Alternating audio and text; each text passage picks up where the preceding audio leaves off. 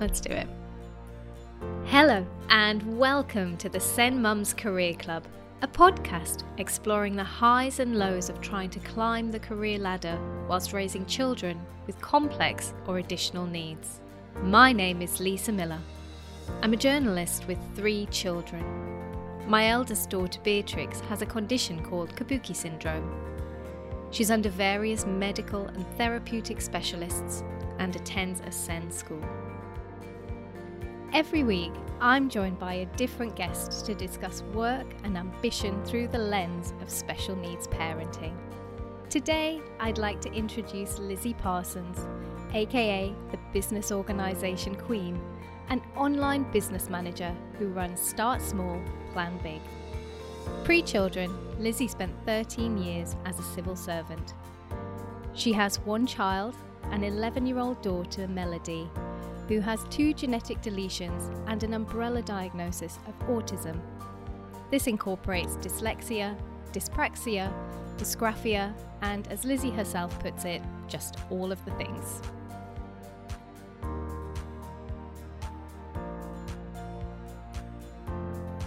Lizzy, welcome. Thank you for joining me. I'm really excited to see where our conversation takes us today, as I know you have a lot of the things to say. Hi, I've got plenty to say, so you'll have to just sort of reel me in if I get too much on my high horse. There'll be no reeling required, I'm sure. So tell me, what did work look like for you before Melody was born? And how are you feeling in your career?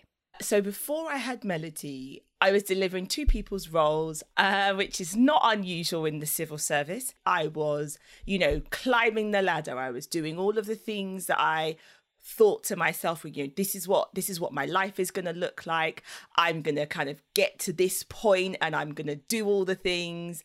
I felt really, secure in my career. I felt like I was making it before I had Melody. Yeah, I think I can definitely relate to that feeling when you're sort of feeling on top of your game. It's all to play for. You're winning.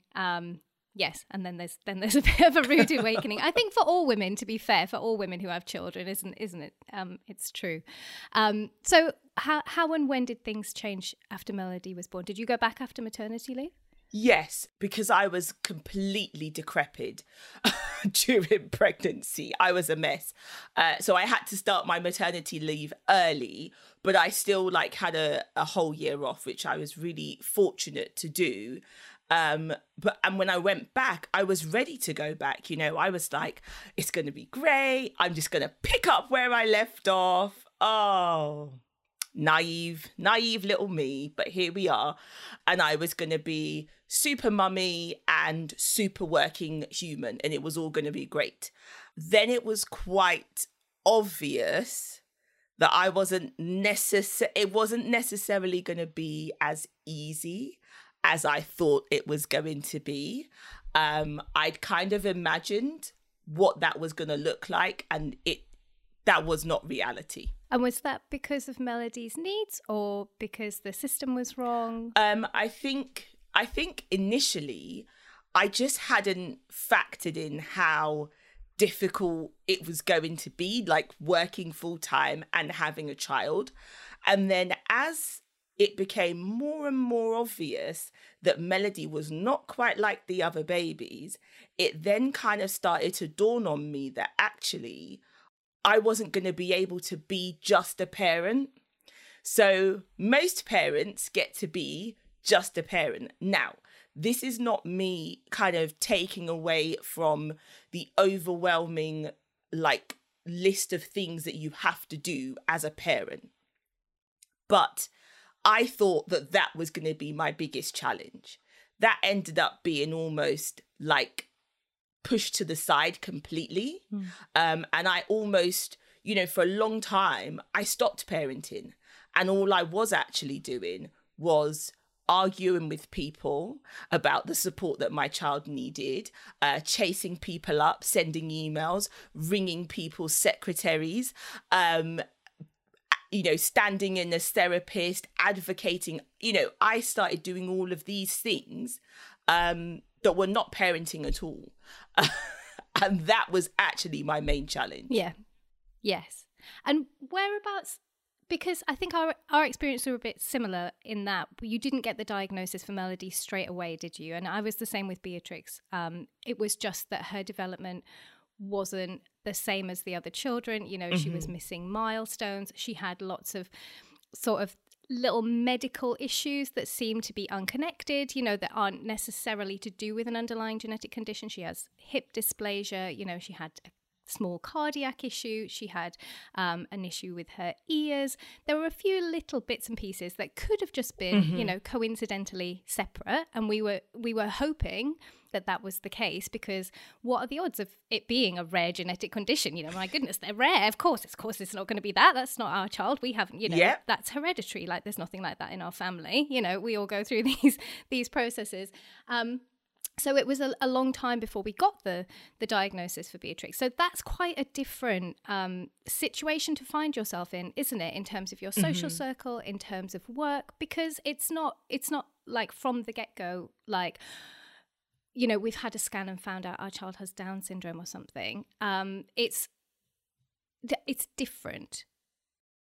The best way to describe it is you have a baby, everything is fine, like you get told by the doctor, yep, all fingers, all toes, everything is fine, well done, parents, congratulations, off you go into the world. And then you get into the world and you're like, oh, well, my baby doesn't do that, or well, my baby doesn't do that, well, my baby doesn't do that. And as that starts to happen, you start to become removed from the experiences that everybody else seems to kind of be having, because when you go to like, you know, parenting groups, or you go and get the baby weighed with the health visitor, everybody else kind of just comes away with a happy little, well done, the baby's gaining weight, off you go, tra-la-la. Whereas the health visitor, you know, it literally started probably for us about week 4. And again, you only realize it when you look back. But all of these tiny things, like you say, that were kind of almost just random oddities, the further down that road you go, the more things start to make sense. And when you start to kind of get all of these diagnoses and they start to knit together, the picture that you have of your child, so the, you know, baby that you had, which was like all things, all sparkly, all wonderful, becomes a completely different thing. And I find it interesting where you talk about, you know, your child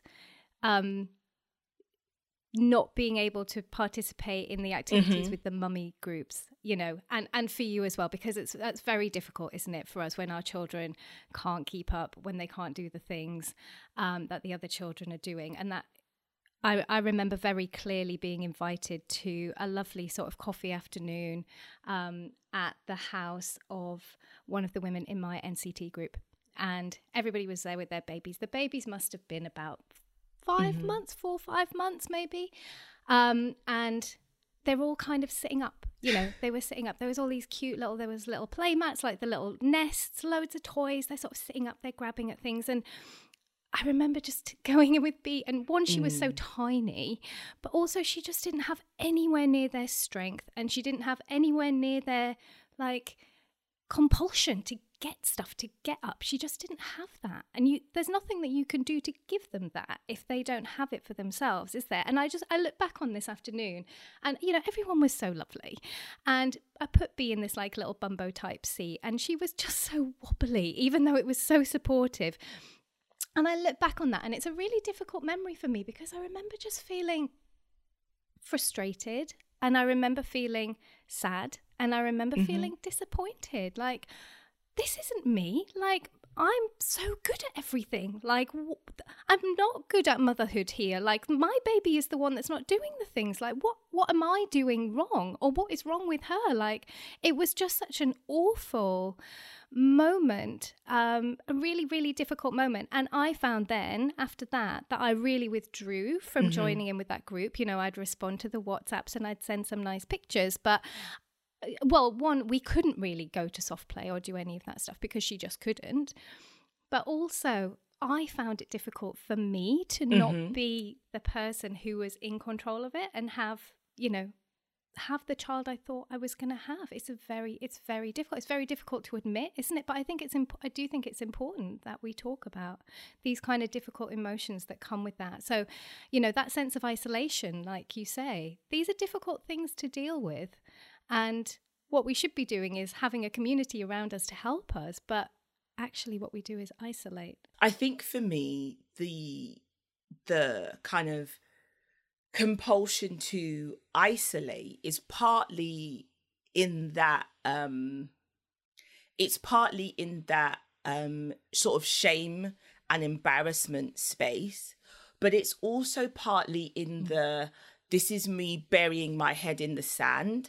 Like, I can see that something isn't quite right, but I'm not prepared to admit that something isn't quite right. I'm not prepared to say that me, as this, high performing, high delivering, exceptional person, that I have a child who can't actually hold her head up. And, similarly to your daughter, Melody literally did not have enough strength in her core to hold her head up. It was like her head was a bowling ball and she just sort of flopped over to the front. And I have so many photographs of her just sort of sat up, leaning over. And I, when she was tiny and I was taking these photographs, I was like, oh, look how cute she is with her big bowling ball head.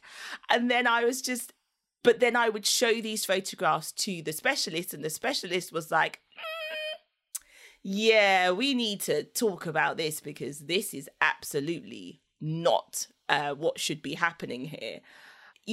On your point of isolation, that the inability to kind of be able to say, oh, my child is doing all the things. It was just easier not to go. Because when people would say, oh, is your baby doing XYZ thing? The answer was immediately no. And it was just therefore easier not to go. And when people would ask about how the baby's doing, oh, everything is fine. How are you doing? Oh, everything is fine. And it was that everything is fine that would become more and more high-pitched and more hysterical.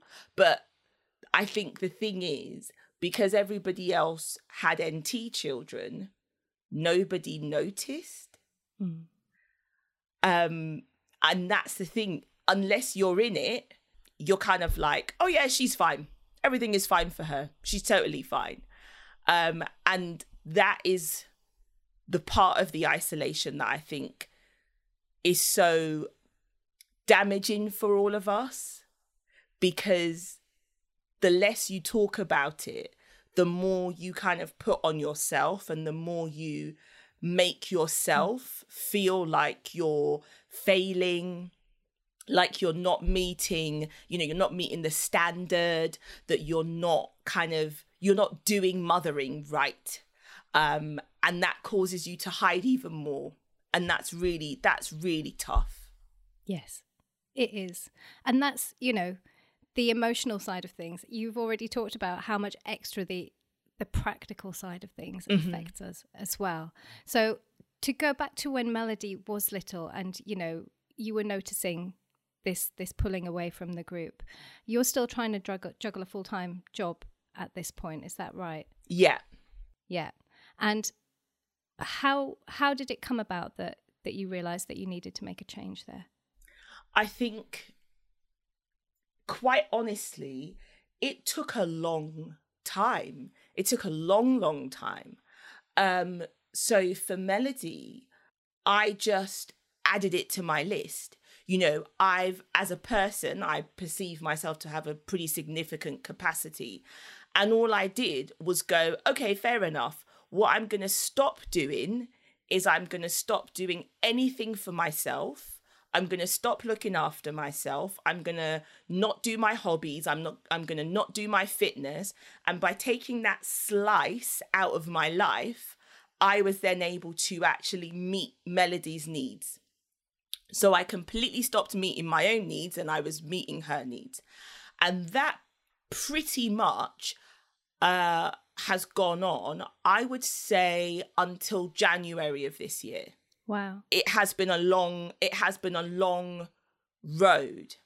And I think the thing is, going to SEN tribunal was kind of the turning point for me, because that was the first time that I had people who were in a professional capacity advocating on Melody's behalf. So I could actually start to take a bit more of a back step, and it wasn't all on me. The demand wasn't all there for me to kind of meet. And it was just like, oh, okay. So now I don't have to do all of this. I could maybe go to a class. I could maybe get my sewing machine out. I could maybe. And that has been a wonderful change to my existence. But it's taken a very long time to get there. And obviously working full time alongside doing all of those things, it just meant that there was no time for me. I didn't have capacity to look after myself and, advocate for Melody. You mentioned SEN Tribunal for Melody. Tell me more about that. So SEN Tribunal, the best way to describe that is the most stressful process I have ever been through. Now, the reason it is so stressful is because it is very high stakes. You understand that the decision made by that tribunal will affect your child, not just now, but for the rest of their life. And knowing how critical that thing will be for your child is a level of pressure that you can't necessarily prepare yourself for. And we went into that process, we decided to go down the litigation route. We got a team of solicitors who were incredible. And I chose those solicitors very specifically because both of them have special needs children. And so not only were they professionals and highly experienced and qualified, but they understood what it felt like to be in this situation. And I just, whenever they went into anything for us, it was very obvious that Melody was top of their mind, and getting her the level of support and care that she needs was absolute priority number one. And they took it personally. And that for me was such a gift, because having that level of support meant that they got the right specialists in to assess Melody. And the level of detail in those reports, I have never seen anything like it. And I've seen a lot of reports on Melody, but it was just something else entirely. And having that level of detail in those reports and having those specialists to be able to kind of go back and question and understand things has given us an understanding of Melody that we just didn't have. And, one of the things, for example, that the specialist was kind of identified is that Melody has a slower than average processing speed. So that means when you ask Melody a question, you have to give her time to think about it. Now, this is something we had noticed as parents, but we genuinely just thought she wasn't listening to us. We just thought, well, she's not listening. So we would repeat the question. Whereas now we ask the question, we count to 5, and by 5, she's always got an answer. And for us, that is we would never have had that. We would never have had that without that specialist. And the tribunal itself, was all online. So it was completely not what we were expecting. We were like expecting to have to turn up at court and all of these things. And it actually didn't last very long because our solicitors were so on it that the local authority basically folded and were like, yeah, you can have all the things that you want, which was fantastic for us. It was, I'll make no bones about it, it was a very significant investment for our family. And we were very fortunate to have had the financing to make that happen. I think the thing that tribunal kind of made very clear to us is that if you don't have that level of financing in place, you basically don't get what you deserve for your child. And I think that was a really sobering moment for us, because we see so many children who need to be assessed, who need more appropriate support, and they just cannot access it because their families don't have that financing. And I just feel like that level of unfairness is very, like, I feel that very strongly. And it is something that I rail against significantly, because everybody else's child gets to have an education. But if your child has special needs, your child gets an education if you can afford to fight for it. Like, that shouldn't be a thing. And it's just incredibly sad. Yeah. Let's take a short break. Before we go into part 2 of the show, I'd like to give a shout out to our sister podcast, Baby on the Brain. Join Stylist Magazine's Felicity Thistlethwaite as she takes a mainstream look at the big parenting issues, from finding your identity after children to combating sleep deprivation. It's an informative listen packed with expert views, lively debate, and laugh out loud moments. Discover Baby on the Brain from Stylist Magazine, wherever you get your podcasts. How do Melody's conditions impact her, and how does that affect your day-to-day? So Melody, I describe it as when the universe was handing out additional needs, Melody just went, do you know what? I'm going to just keep getting back in this queue. And then she'd get to the front, get something else and go, you know what? I enjoyed that queue so much, I'm going to go back around again. So that is how I describe, Melody. And Melody has what is referred to as a complex profile, in that she has a number of different diagnoses, some of which are kind of disparate, some of which overlay each other. And because of that, we've learned to parent Melody through trial and error, completely through trial and error. And how that affects her day to day is about how we approach her in the morning, for example. So she's kind of getting, now she's 11, the hormones are starting to come upon her. And the child that I had, which was all kind of like hair bows and Barbie dolls, is now, attitude and shouting. So going into her in the morning is like, oh, you've got a shield. You're like, hello, are you okay in there? How are you feeling this morning?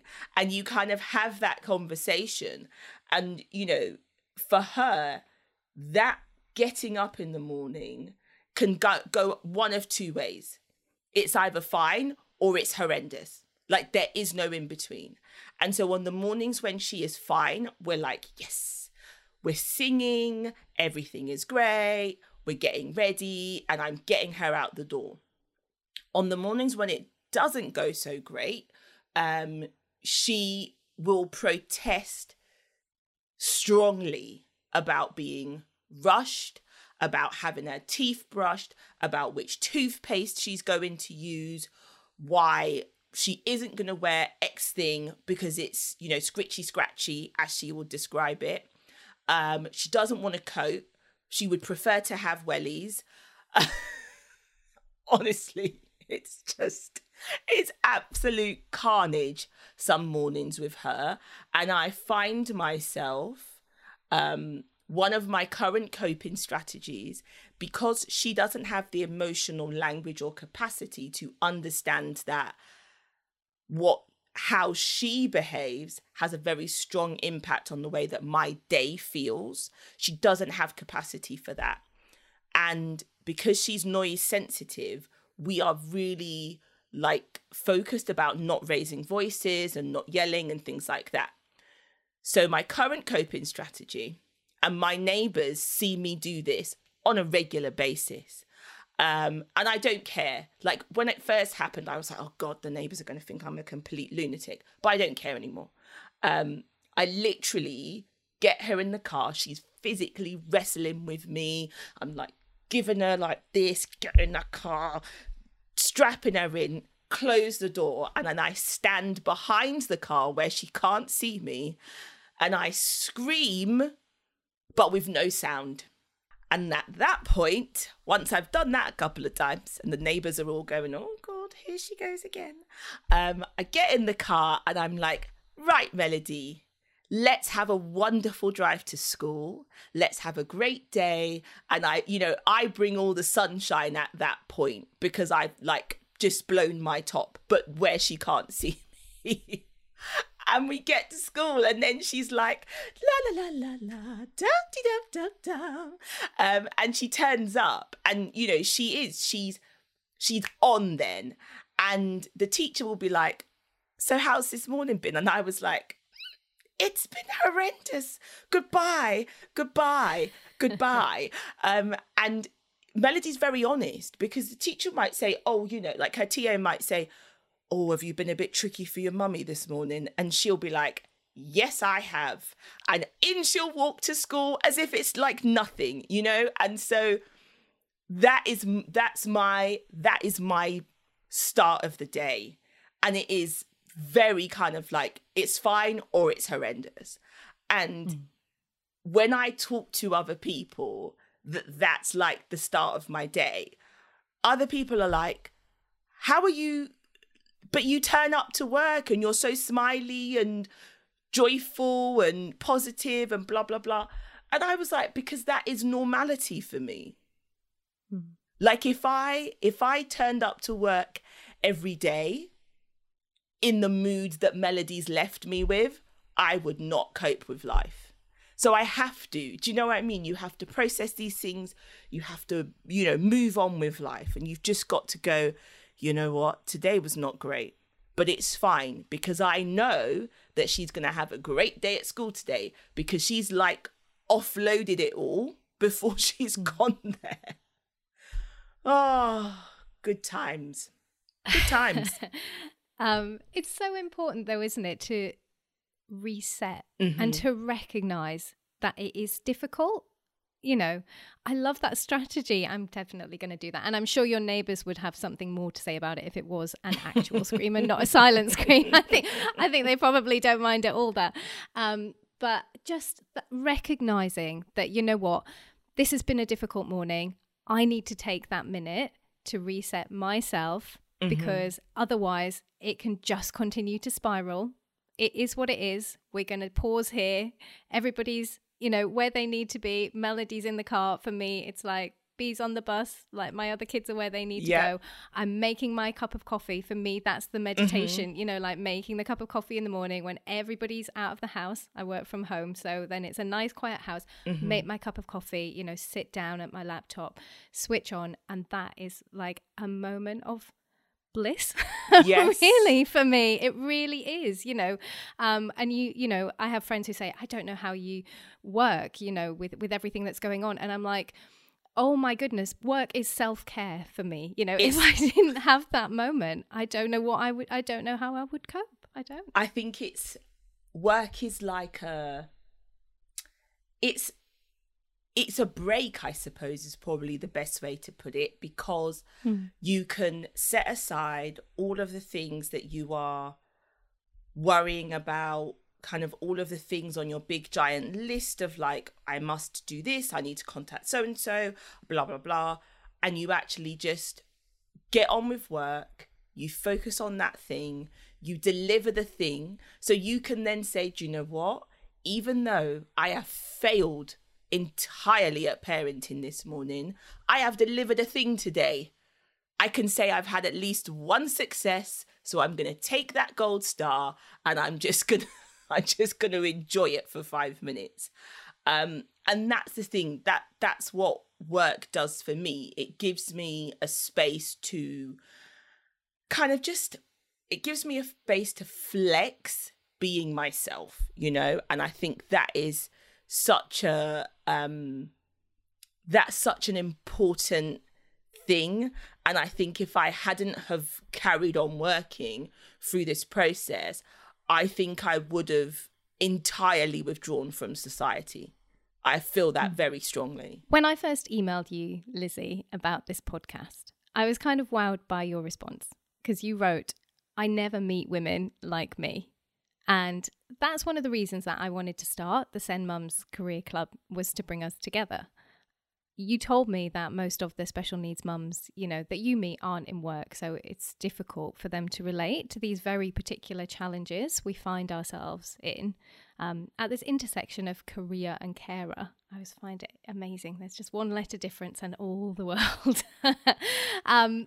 And, you know, of course, those in work who aren't parent carers, you know, they can't understand the challenges either. I found an interesting stat the other day, which was that recent research by the Disabled Children's Partnership found that 97% of parents with a disabled child do not believe the public understands the challenges they face every day. Now, that is a sobering number.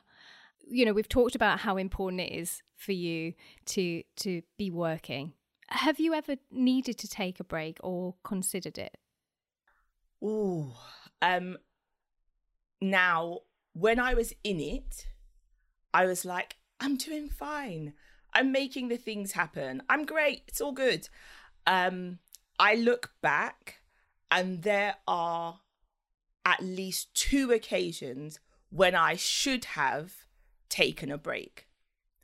And I didn't. I ploughed on through. So the first time should have been, when Melody was initially diagnosed. So she had her genetics diagnosis around about age 4. And during that time, because obviously I didn't have enough stress in my life, my husband and I decided to buy our first home. So whilst we were in the process of buying our first home, honestly, what was I thinking? We were going through what they refer to as a multidisciplinary assessment. And so for those of you that don't know what a multidisciplinary assessment or an MDA is, effectively it is a process over a period of like days where lots of different specialists will see your child, assess your child, and then at the end of the kind of week or whatever it is, they will then kind of give like a joint decision on, you know, where your child is, what issues they're having, what specialist requirements they therefore have, and then what kind of therapies they need. So we were kind of in the run up to that MDA at the exact same time as our daughter, as buying a house. And so what happened was we got our daughter's genetic diagnosis on the Wednesday, and then we completed on our house on the Friday. And honestly, at the time, I thought I was going to completely collapse in on myself. I genuinely did. But it was like, well, it's fine. Like, I'm still standing, so everything is fine, and I can just keep going. The second time was when we were going through the process of getting Melody's first EHCP. So for those of you that don't know, an EHCP is an education and healthcare plan, and that document pretty much is the bit of paper that says, my child has the following needs. This is how all of those needs are going to be supported, and is effectively the kind of roadmap that will be followed for your child in order to support them from getting wherever they are to the next stage of where we kind of expect them to kind of get to. So doing that is a huge undertaking because, you know, as a parent, although you are not necessarily deemed to be the specialist in this conversation, you are fundamentally a specialist in your child. And so all of the reports that come in, you have got to read them. You've got to understand what's being said in them. You know, a lot of the terms and terminology that's used, you know, you've got to actually go and start researching this stuff yourself, because what goes into those reports goes into that EHCP, and it will have a defining impact on what support your child gets, when, how much, and then what you can expect that support to actually deliver for your child. So, yeah, that process was just a blur for me now as I look back on it, because my life was so busy at the time, and I was doing this obviously on top of working. And I think if I'd been more accepting of how difficult this is, I would have said to myself, do you know what? You don't need to do both. Like, just because you can, that doesn't mean you should. And for me, those are the two kind of times when I've really thought to myself, this would have been easier if you just didn't try to do everything. For most of us, I'm sure, certainly for me as well, you know, the paperwork, the requirement, like you say, to understand complex medical reports. And, you know, again, this is something that people who aren't in this world wouldn't necessarily understand, is that all the medical specialists are just that. They are specialists in the bit that they are a specialist in. They aren't specialists in the whole of your child, you know, and all of these things come together in just such a unique way in this unique little person. And as you say, you are the specialist in your child. It is just such a lot. It's, you know, there's an emotional load around it. There is the practicalities around the time it takes to get these assessments. And, you know, it's just such a lot, isn't it? It is such a lot. It is. I describe myself from about age 1.5 to literally now, I describe myself as my daughter's secretary, because the level of admin that I have to do for my child, if I paid somebody for that, it would be a full-time job.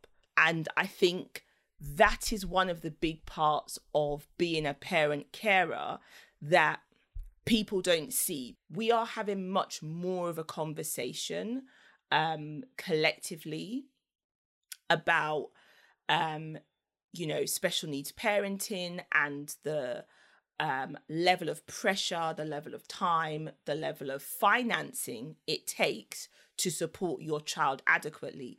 That is now starting to become a mainstream topic, which for me, I think is absolutely incredible. And we need more of that kind of conversation. But really, it's the paperwork that is actually one of the most challenging parts. And I have like 2 lever arch A4 folders for Melody. And that is only because I've summarized things. If I hadn't summarized things, I would probably have a lot more paper than that. And one of the things that I did that was a game changer for me, and this is part of my kind of organization brain kicking in, is I created a summary sheet, and I just added stuff into that summary sheet. And it was like, you know, the date, who we saw, what did they say, what's the next steps, what are their contact details. And that is now 16 pages. Wow. For Melody. And that, for me, is the place that I go to when I get asked questions. You know, when was her surgery? When did she have grommets? When did you see this person? When was the last time this happened? That is the thing I go to, because every time I got asked a question, I was like trying to rifle through all of these bits of paper, and it was just causing me such a level of stress. I was like, there has to be a better way to do this. And so that summary sheet is like gold to me. And I still use it now, and I will continue to use it probably forever and ever, because I think we're going to be having these fights quite probably forever and ever. So, yeah, kind of getting myself organised with all of that paperwork changed my life. The other thing that I did, which my husband laughed at me for, but I was like, listen, I'm tired of having this conversation. I basically did a medical history, a bullet point medical history. And because our local hospital is a very large teaching hospital, because Melody has a rare and then also a unique deletion, it was almost like, ooh, send all the students. Come in, students. Come and see this child. She is an oddity. So literally, I would be like handing out my little sheets of paper to all these student doctors. And the specialist that saw me in A&E was like, oh my God, I've never seen this before. And I said, listen, this is the easiest thing that I can do for myself so that everybody has the history. And I said, for your students, here's a copy, photocopy it if you want to for your notes, whatever you want to do, you crack on.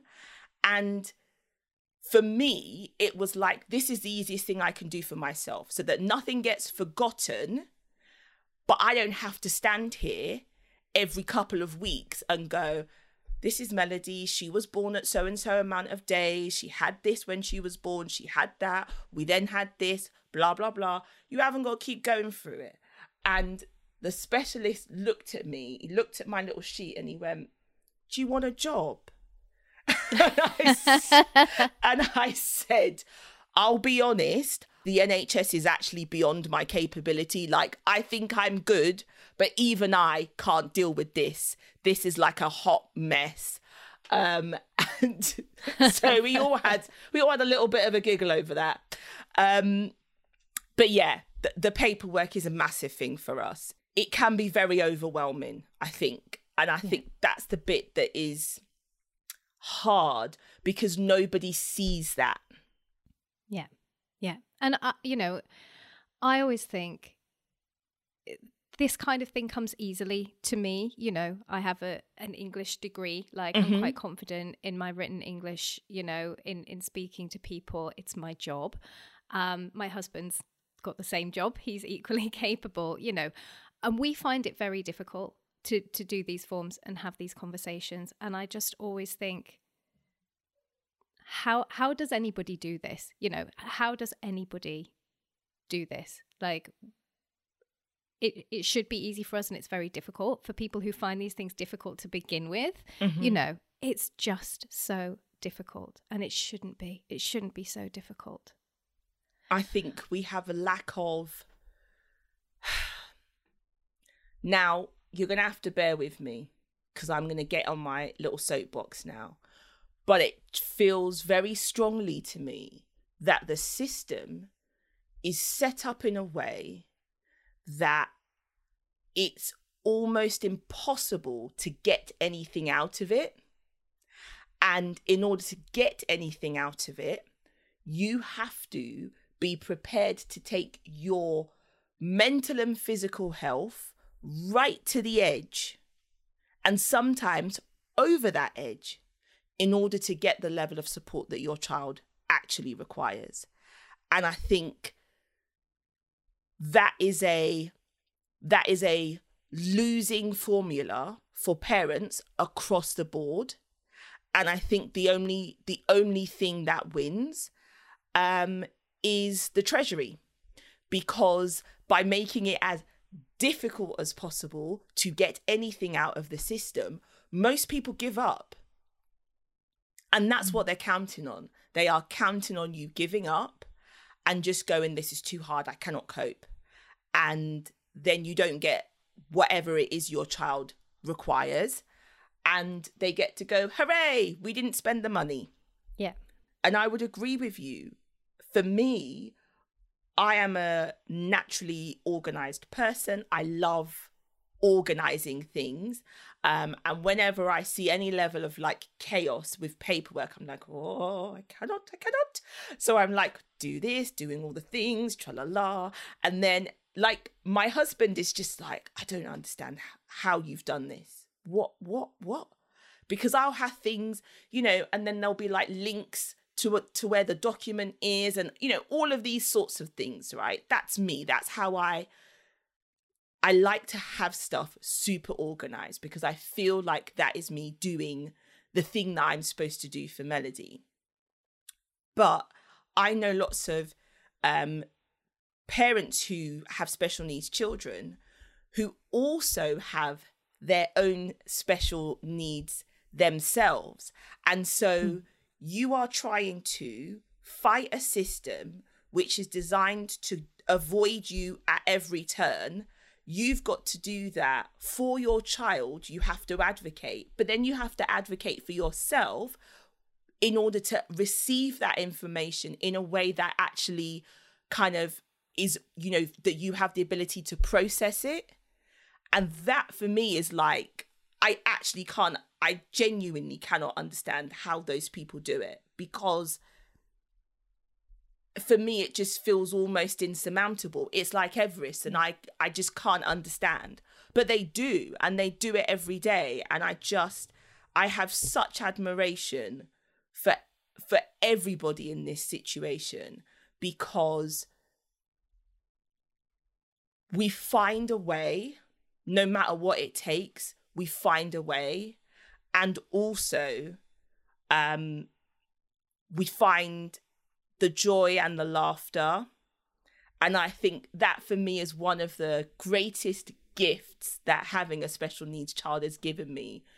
It's a level of joy that I suppose other people don't necessarily get, because the things that we laugh about are just not the things other people laugh about. But it's wonderful, you know, it really is. You know, you mentioned that Melody she's 11. She's starting to come into her teenage years. Really special age for any child. How do you feel when you think about the future for her and for you as a family as well? I think when she was very tiny, I kind of looked at her and I just thought, how can this little delicate thing go out into the world and be faced with, you know, what is a pretty scary place? And that, you know, that was a really strong feeling for me. There are some significant practical things that we did. So one of the biggest things was that we wrote our will, because Melody's an only child. So in writing a will and setting up a trust, we know that we've got, you know, policies in place and all of these sorts of very practical things that she will be financially cared for. Fortunately, she has a lot of cousins who will be there to kind of support her and encourage her. And so those are kind of the practical things. I think as she gets older, we see a very stubborn side of Melody. She does get that from me. I won't lie to you. And because of that, I sort of feel more confident that she's going to be okay eventually, you know, that level of stubbornness is going to get her through some of those really big challenges. Finally, I'm going to ask you to finish the sentence. The biggest lesson raising a SEN child has taught me is the importance of joy. I am a very driven, high performance, high delivery person. My entire life up to the point of having Melody was go, go, go, do, climb that big corporate ladder. And then I had Melody, and, you know, she has zero interest. She has zero interest in my corporate ladder and my delivering of things. She's like, where are the snacks? Which snacks are available at this point, friend? And the things that are important to her are things that I have to be really present for.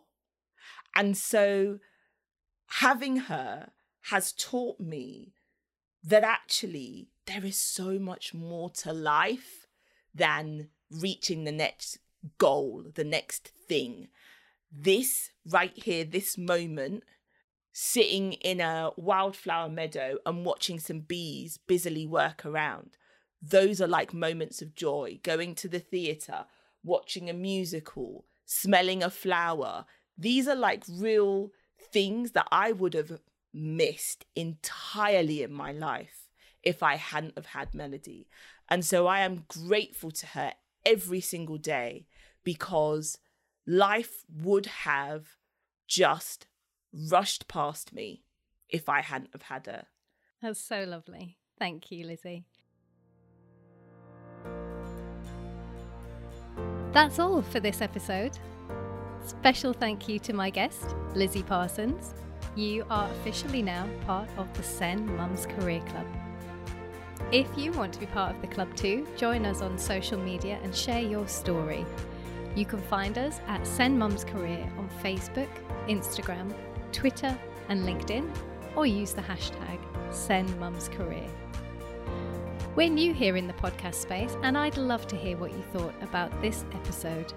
Remember to subscribe, share and leave us a review. And of course, come back next time.